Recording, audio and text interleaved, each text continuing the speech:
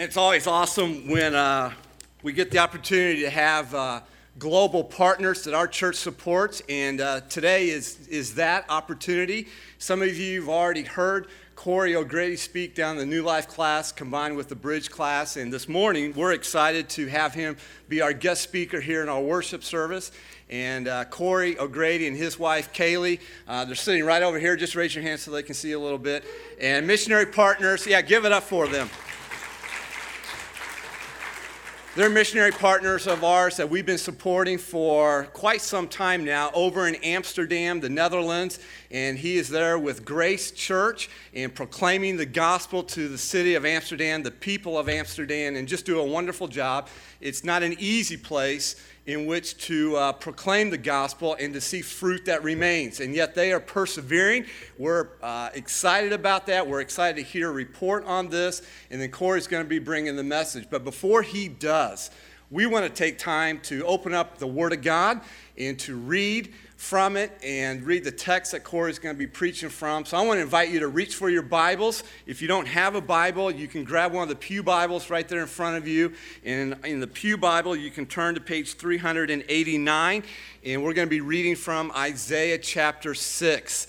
Isaiah chapter 6. And so will you stand with me for the reading of God's Word here in Isaiah chapter 6, and we're going to be looking at the first 7 verses. Isaiah 6, starting in verse 1, it says, "In the year that King Uzziah died, I saw the Lord sitting on a throne, high and lifted up, and the train of his robe filled the temple. Above it stood seraphim. Each one had 6 wings. With 2 he covered his face. With 2 he covered his feet. And with 2 he flew.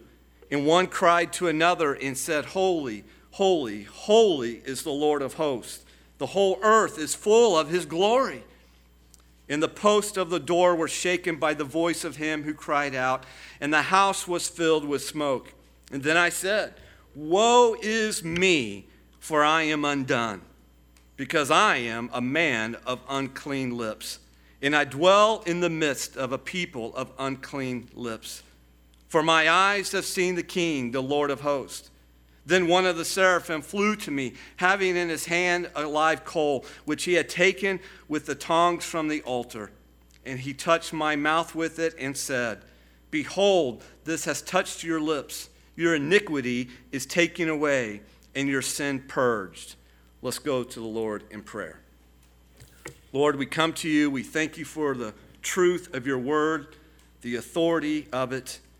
We thank you that we have your revelation before us, and we can open it up and read it, and now to hear it taught to us from Corey. Use him in a mighty way this morning as he proclaims it to us. Make our hearts ready, make our lives willing to align with your truth that we see here in the next few moments, next few minutes. We pray these things in your name. Amen.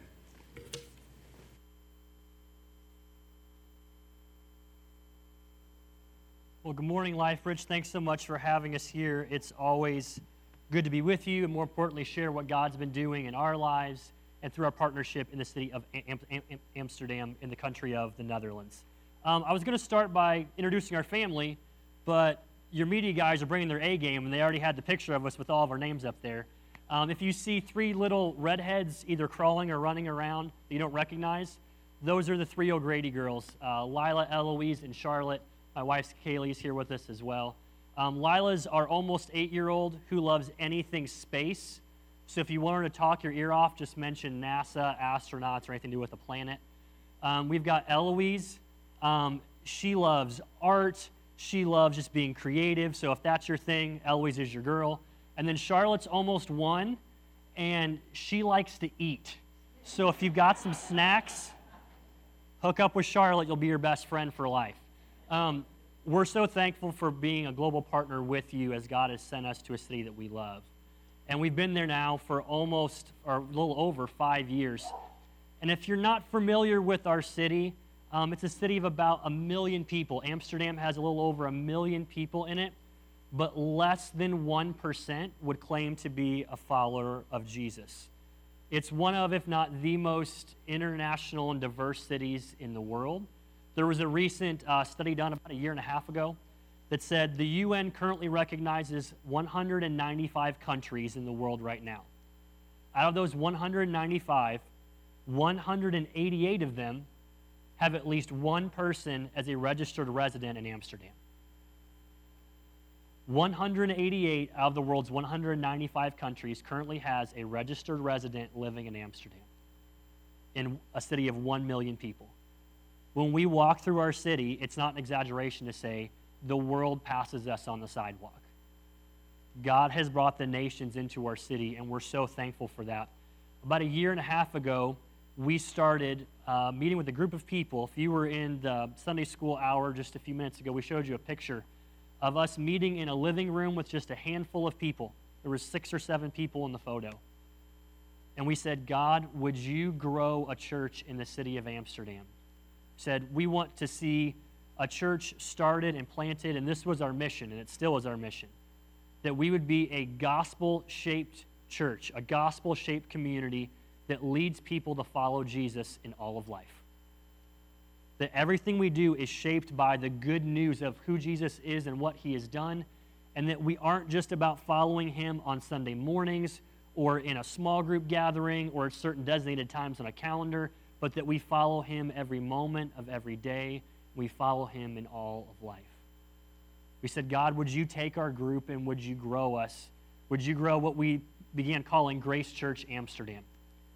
About 18 months later now, we have 40-something people that meet with us on a Sunday morning, a group that represents 15 different nationalities from 5 different continents. And the story that God is writing through our church is an incredible one that we can only point to him as the reason for it happening. And I don't have time this morning to share all of our story with you, but just quickly, I've got a 1-minute video so you can kind of see some faces and some people that are in our church and hear just briefly what our story has looked like.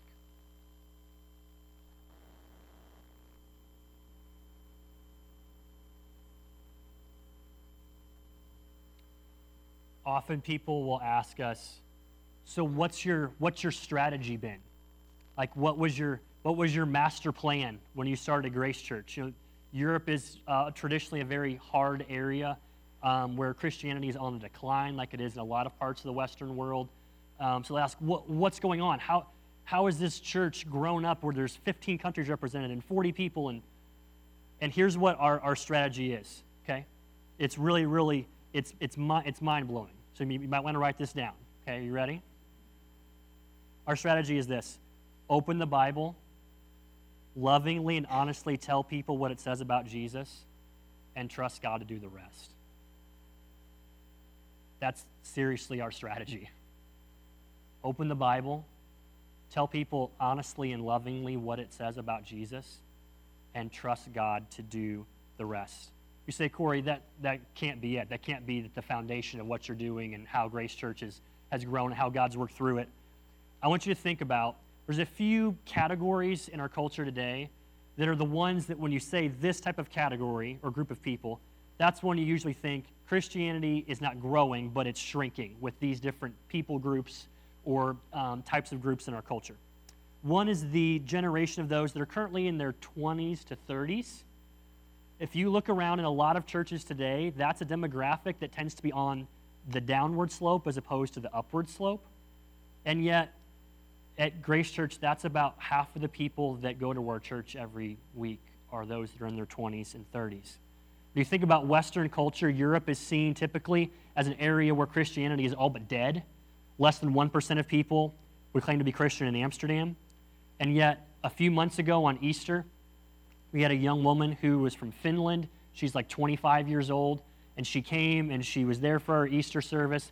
And afterwards, she was talking to somebody else from our Grace Church family, and she was almost in tears, and she said, I've been looking for a year for a church that would just open the Bible and help me understand what it said.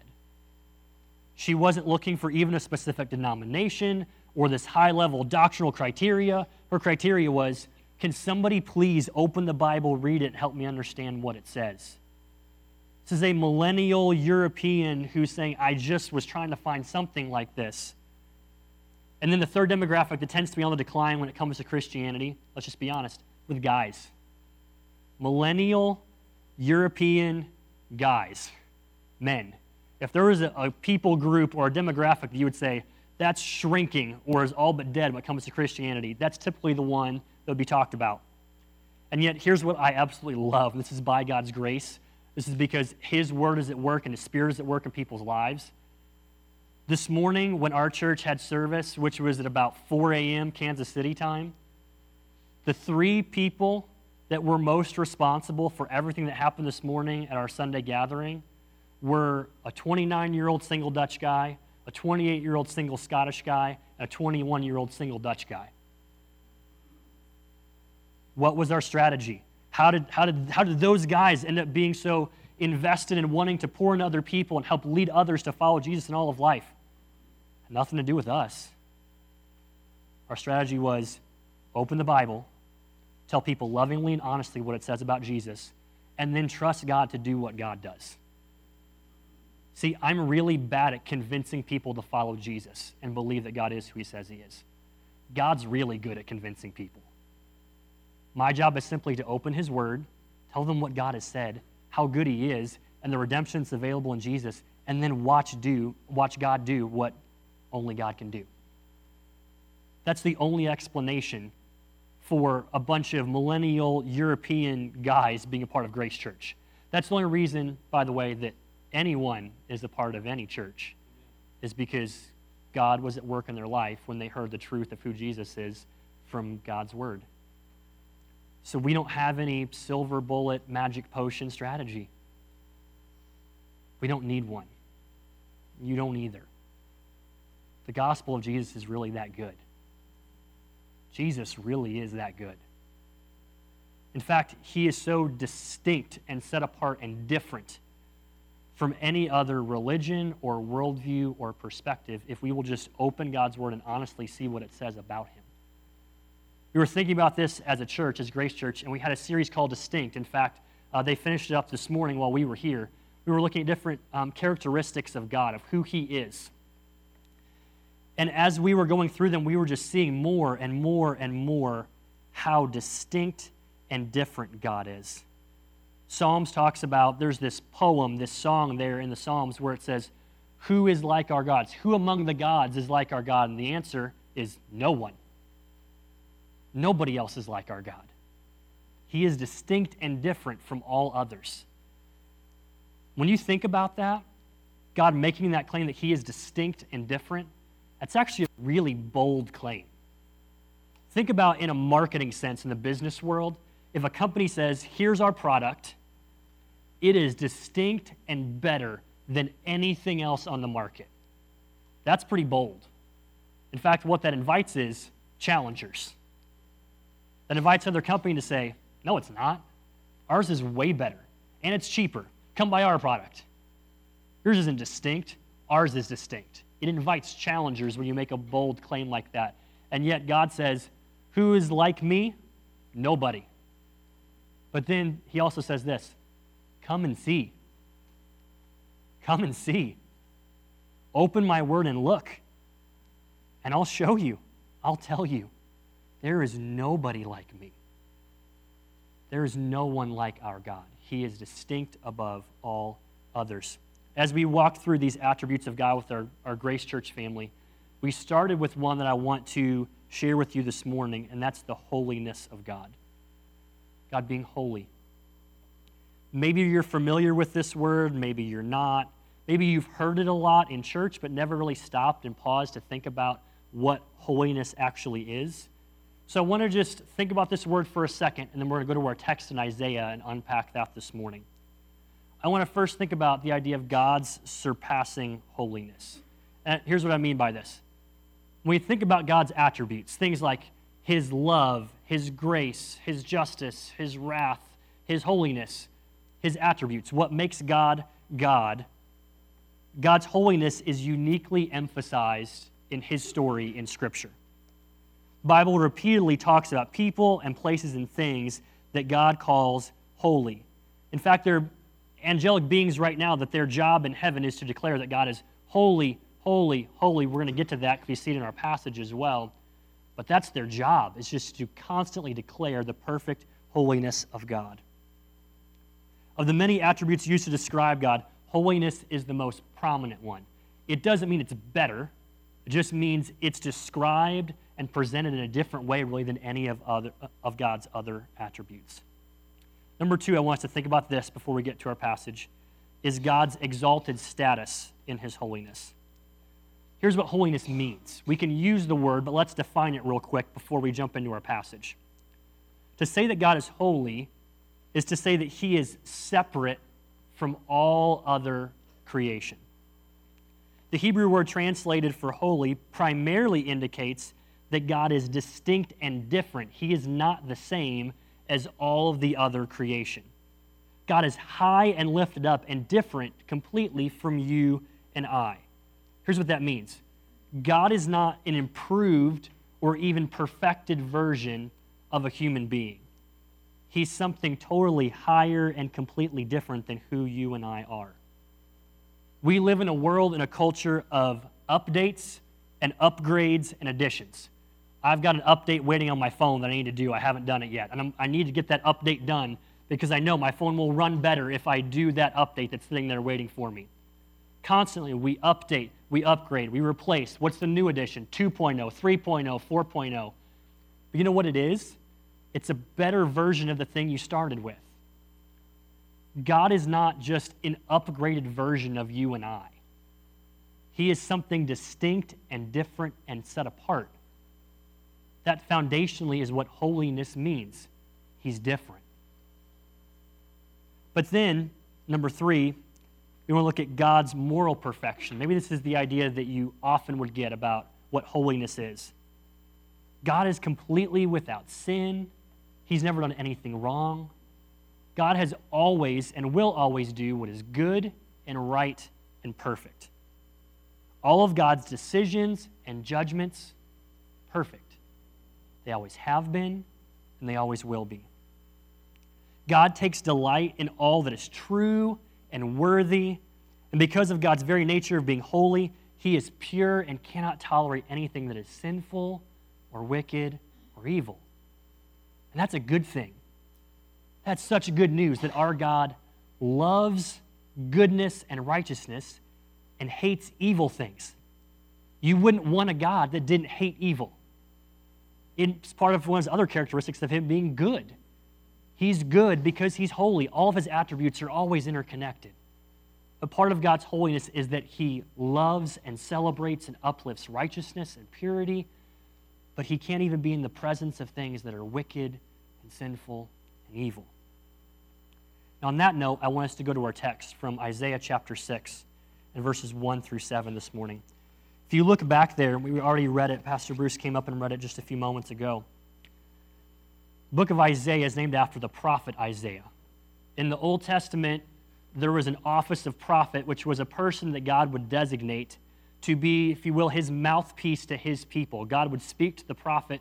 The prophet would speak authoritatively on behalf of God to his people in the Old Testament. And here's the prophet Isaiah. And in verses 1 through 7, he has this dream. He has this vision. And he says that this happens, as this is happening, number one, it happens as the holiness of God is observed in this vision or dream. And as he's having this vision, it's in the year that it says King Uzziah died, which might sound a little odd. Like, why are they throwing in this little trivia fact about who just died when Isaiah is having this vision? But it's important for this reason. Uzziah was a king who had rejected who God was and actually mocked God for his holiness. He was the opposite of what it was to be holy, and even mocked God for being good, right, and perfect. It says that King Uzziah had just died.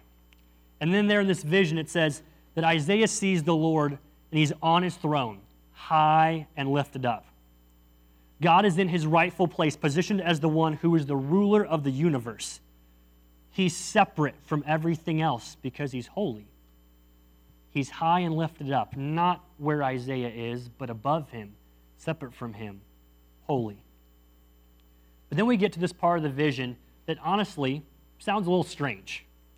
It says there's these seraphim that are surrounding the presence of God there in his holiness. And if you don't know what a seraphim is, It's a type of angel, and the literal meaning of seraphim is fire. Now, there's nothing wrong with having these, but maybe you've seen the little like Precious Moments angel figures. Maybe some of you have them. And you look at those and you go, oh, they're so cute. These are not those angels. These are the fire angels. These are the angels, it says they have these huge sets of wings. In fact, I think it's interesting in Scripture that whenever an angel shows up or is seen in a vision or dream, no one ever goes, oh, they're cute. Normally what they do is they fall flat on their face because they're terrified. Here's why I'm telling you this. Here are these angels, these beings of fire, and they're flying around declaring God's holiness, saying he is holy, holy, holy. But as they do this, these angelic beings who in and of themselves are pure, they've done nothing wrong, these powerful beings of fire, it says that they're covering themselves with their wings in this act of humble, reverent worship. These beings that you and I would be terrified of if one showed up in the room right now. In the presence of God's holiness, all they can do as they declare how holy he is cover themselves. It's hard for me to even begin to wrap my mind around that idea.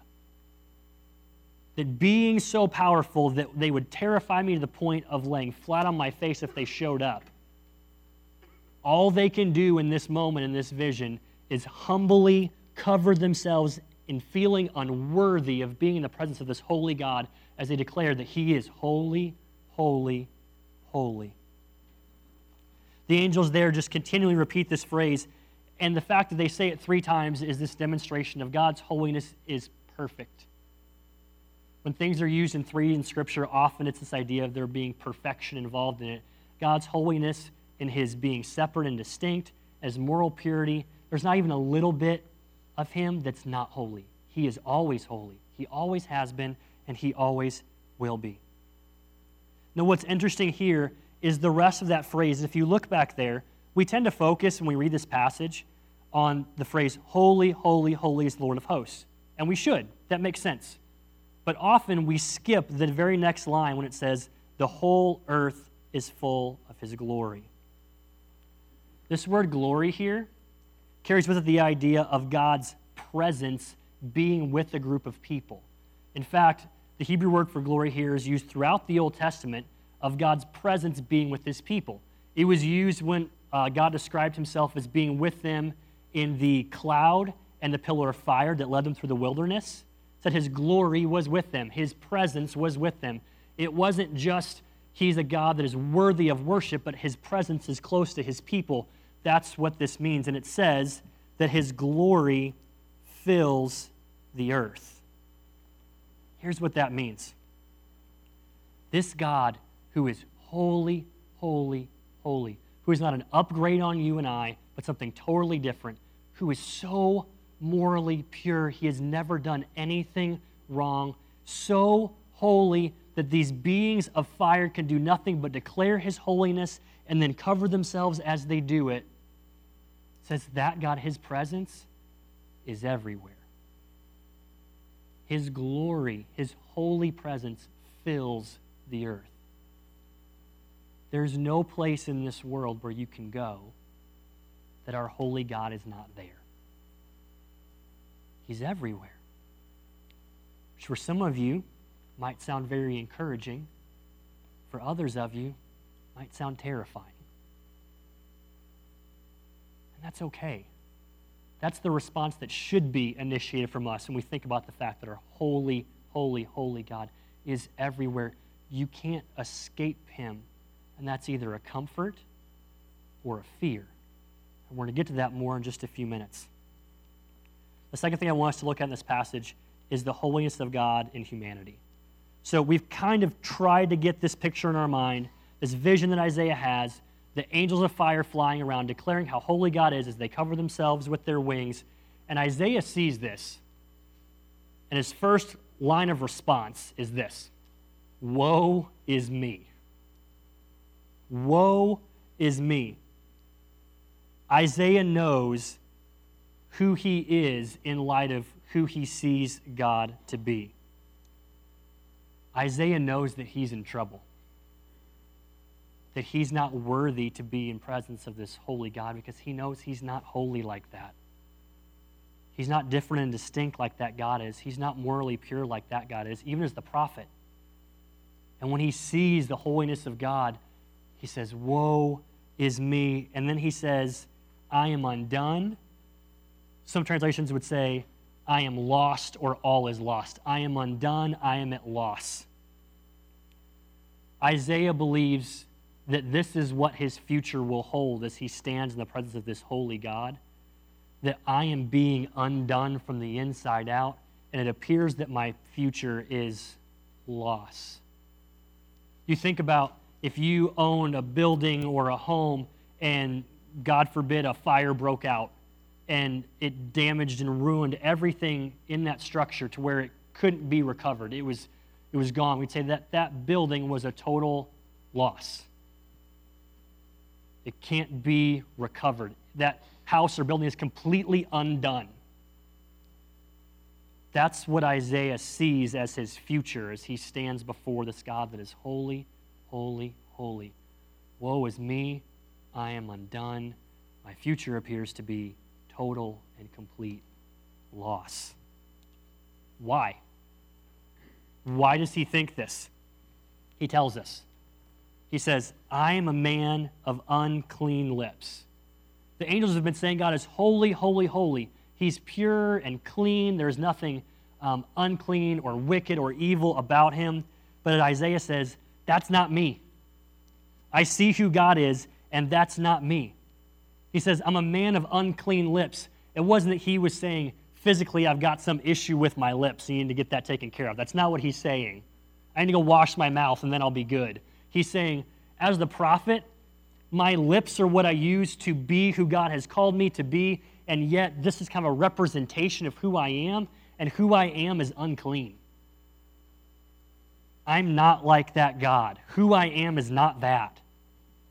I'm a man of unclean lips. And then he goes on to say, and I dwell and live with a people of unclean lips. He recognizes this isn't just my problem. We've all got this problem. We're not holy, holy, holy. God is, but Isaiah is not. And neither are the people that he lives with. And in and of ourselves, neither am I and neither are you. In and of ourselves, we are not holy, holy, holy, pure as God would have us to be. We're just not. We don't always do what is good and right and perfect. And that would mean this, that the future for everyone, unless someone or something else intervenes, would be, woe is us, we're all undone, loss is coming. That's Isaiah's story, but that's the story for all of mankind. That was my story. That was the beginning of your story. That may be your story today, right now. That before God intervenes and does something, we see who God is, that he is holy, holy, holy. And when we truly see that and believe it, it has become so obvious that we are not. And how unworthy we are to be in his presence. And we realize what we're worthy of is being undone and lost. Thankfully, that's not where the story ends. For many of you today, I hope that's not where your story ends. If you're sitting here and thinking, I feel like Isaiah right now. Like, Corey, you're talking about this God who is holy, holy, holy, who always does, all the time, what is good and right and perfect. And you're sitting there going, I know that's not me. Corey, is the end of my story, I'm to be undone? Is the end of my story loss? My answer is it doesn't have to be. It wasn't the end of Isaiah's story. It doesn't have to be the end of your story. Because number 3, we see the holiness of God and redemption. God provides a solution for Isaiah. He's sitting there saying, I am undone, all is lost. And then one of these angels does something that seems a little strange. He takes a coal from this altar. Now, in the Old Testament, God had this system in place by which people who were not good, right, and perfect, who were sinful, like you and I are, could still have a relationship with him and be in his presence. He said, there's something that needs to happen in order for you to be made clean. Because I'm holy, so to be in my presence, you can't be covered in things that are unholy. You can't have a life that is unholy. So what are we to do? Well, God says, you are worthy of punishment because of your sin and being unclean, but I'll make a way that your punishment can be put on something else instead of you. He said, you can build this thing called an altar, and on this altar, you can sacrifice an animal. This animal hasn't done anything wrong. It's this sheep, this lamb, or this goat. It's done nothing wrong. It's this innocent animal. God says, but I will transfer the punishment that should have been yours onto this sacrifice, onto this animal. And when this animal dies, this death, it will take away the punishment for sin that should have been yours. But God says, but you have to keep doing this. You have to keep offering sacrifices on the altar. If you want to be able to come into my holy presence, sacrifice is needed. That's what can change your story, people of the Old Testament, is this sacrificial system that can take away the punishment that you're due because you're not holy. And then once the sacrifice is done, then you can be in my presence again. So here comes this angel, and he takes this coal because they would make the sacrifice and they would burn it with fire. And the angel takes this coal from the altar and he brings it to Isaiah, and it says he touches his lips. This part of the sacrifice, the thing that connected with Isaiah, was God saying, because of what happened on the altar, because of the sacrifice made, I'm reminding you that I can make you clean.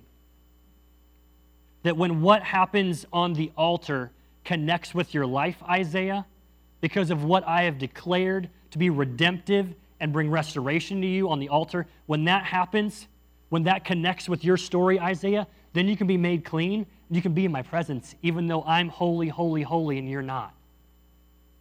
The altar and the sacrifice changes everything. And the coal from the altar was the reminder of God to Isaiah that this is what makes you clean. This is what transforms you. This is what changes you. Thankfully, God provides a solution for us. It looks a little bit different. It's not repeated sacrifices on an altar. It's not repeated sacrifices of an animal. It was one sacrifice of God's perfect Son, Jesus Christ. Jesus came and lived a perfect, sinless life. The animals that were sacrificed in the Old Testament, they'd done nothing wrong. Jesus was the ultimate lamb, the ultimate sacrifice who had done no wrong. Always, every day, every moment, in his actions, in his thoughts, in his motives, in everything, he was good and right and perfect. And God says, this can be the acceptable sacrifice once and for all. Not over and over. Once. So Jesus Christ goes to the cross not because he deserved a death, not because he deserved punishment, because God said, for all those who will believe, I place their sin on this perfect, holy, spotless Son of mine. And he will be their sacrifice. He will be the sacrifice on the altar of the cross. He will die the death that should have been yours and mine. So that you and I, who are not holy, holy, holy, can have a relationship with the God who is. Jesus is the sacrifice that we need. He's the sacrifice that was required. And when our story connects with the sacrifice of Jesus, in the same way that Isaiah was connected with this coal from the altar, I want us to read verse 7. It says, and he touched my mouth and said, behold, this has touched your lips. Your guilt is taken away, and your sin is atoned for. This can be your story today. I hope it's your story already. That the sacrifice of Jesus Christ on the altar of the cross, once and for all, can take away the shame and guilt that we have because we're not good, right, and perfect. I can't even imagine the guilt and shame that Isaiah had as he was in God's presence and seeing this vision and knowing how opposite he was of God, how unworthy he was compared to God's perfection, how sinful and unclean and wicked he was, the shame and guilt that he felt. God says, through the sacrifice that I will provide, it can be taken away. If you're here today and you feel shame and guilt over sin in your life, things you know are not good, right, and perfect, you know what that shame and guilt is there for? To point you to Jesus, the one who takes the shame and guilt away.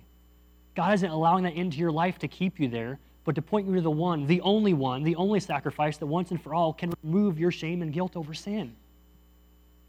But not just remove the shame and guilt, it says your sin is atoned for. It's paid for. And that's different. That's different than just your shame and guilt being taken away, which is incredible. But then it says your sin is atoned for in that we are worthy of loss. We are worthy of physical and spiritual death because we are God is holy and we are not. Because God is holy and perfect and we have violated his law, and so therefore because of that, we're worthy of being punished. When people do wrong things in our culture, we say they're worthy of a punishment. That just makes sense. When you do wrong things, when you break laws, there are consequences. And God says, I'm holy and good and right and perfect, and here's my holy law. And we all know that none of us keep it perfectly. I doubt anyone in this room would say, I'm good, right, and perfect all the time. That's nobody. God says, then you're worthy of a consequence, which is physical and spiritual death. But he says, but in Jesus, your sin is atoned for. He will take the death that should have been yours, and you get the life that's his. That's the best deal you're ever going to get. Jesus takes your death and the consequences for your sin, and you get to put on his righteousness and his life for now and eternally. That's the great exchange, and it is the best deal you will ever see in your entire life. And it's all about Jesus. It's not about me and what I can do, or you and what you can do to make yourself better or more worthy or more holy, because we can't do it. It's all about what happened on the altar of the cross. Jesus and his death, and 3 days later, his resurrection, taking away our guilt and shame and atoning for our sin. That was Isaiah's story in this passage, and I pray that that is your story today through the person and work of Jesus Christ. I want us to think about just 3 concluding thoughts as we wrap up for this morning. Just based on what we've seen in this text, what are some kind of takeaways as we walk out the door today? Number 1 is this: knowing who God is will always precede us knowing who we are. Isaiah saw and understood the holiness of God, and then it became unavoidably obvious that he was not holy like this God that he was looking at. I'm going to speak to Christians for a second right now. If we want people who aren't yet followers of Jesus to see that they are sinful and need to be rescued and restored by him, you know where that starts? By helping them see exactly who God is. How holy he is, how perfect he is, how good he is, how loving he is, how righteous he is, all the time. Because when they see that, it becomes unavoidably obvious that you and I are not like that. It doesn't start by saying, hey, you know that you're doing this thing and that violates God's law. You know that that's sinful. You know that. Now, does that come at some point? Yes, it does. But where should we start? Hey, did you know that this is who God is in Scripture? Would you come with me and open God's Word and see who God is? Did you see how God is always pure all the time? That he always does what is good and right and perfect? Did you see how he's always loving, and his thoughts and his motives and his actions, everything about him is always right all the time? Look at this God. See him with me. There's none like him. The more you look at God and see him for who he is, the more you realize you're nothing like him at all. How different would that be as we were talking with those that don't yet know Jesus if we began with, not ended with, but began with who God is, and then allowed God to work in their heart to expose and show them that they are sinful and not holy and not like him. Because knowing who God is will always precede us knowing who we are. Christians, that applies to us as well, though. If we as Christians want to know who we are, it begins first with remembering who God is. And when we remember the holiness of God, then as Christians, we are reminded and we know that we are actually nothing special. We are simply a sinner who has been rescued and redeemed by a holy God. That means that you and I are no better than anybody that you know that doesn't yet know Jesus. We are no better than them. You're not above them. You're not better than them. You don't sit on a pedestal and look down at them. You know why you're not in the position that they are right now? Because Jesus rescued you. That has nothing to do with you and everything to do with him. So let's point people to him so they can see who they are through knowing who God is. Number 2, holiness is not about all of us being the same person. Holiness is about us all being changed by the same person. Here's what I mean. You say, okay, Corey, I see Isaiah's story, and God transforms Isaiah. Corey, you've talked about your own story, that you are a follower of Jesus, and God has transformed you. He's making you more and more holy as God is holy. So, Corey, that means that in my life, that if I'm going to follow Jesus, then I'm going to end up being exactly like you and Isaiah. We're all going to look exactly alike. You might think that sounds really boring, and I would agree with you. Being holy is not about all of us being the same person. It's about all of us being changed by the same person. God made Isaiah different from me and different from you and different from the person you're sitting next to you in your seat. We are different people that he is uniquely created and gifted to be passionate and good at a myriad of different things. We are not all the same. I've got 3 kids, and they're all different from each other. They're not exactly the same. And God's goal for my family, for my kids, for you, for your family, is not to make all of us clones of each other. It's for all of us to be changed by this holy God so that we can, in a holy way that honors and glorifies God, be exactly who he created us to be. And that means you won't look exactly like me, and that's good. I don't care about you being or acting like me. I don't want you to be a clone of me. What I want you to do is be changed by the same God that's changing me.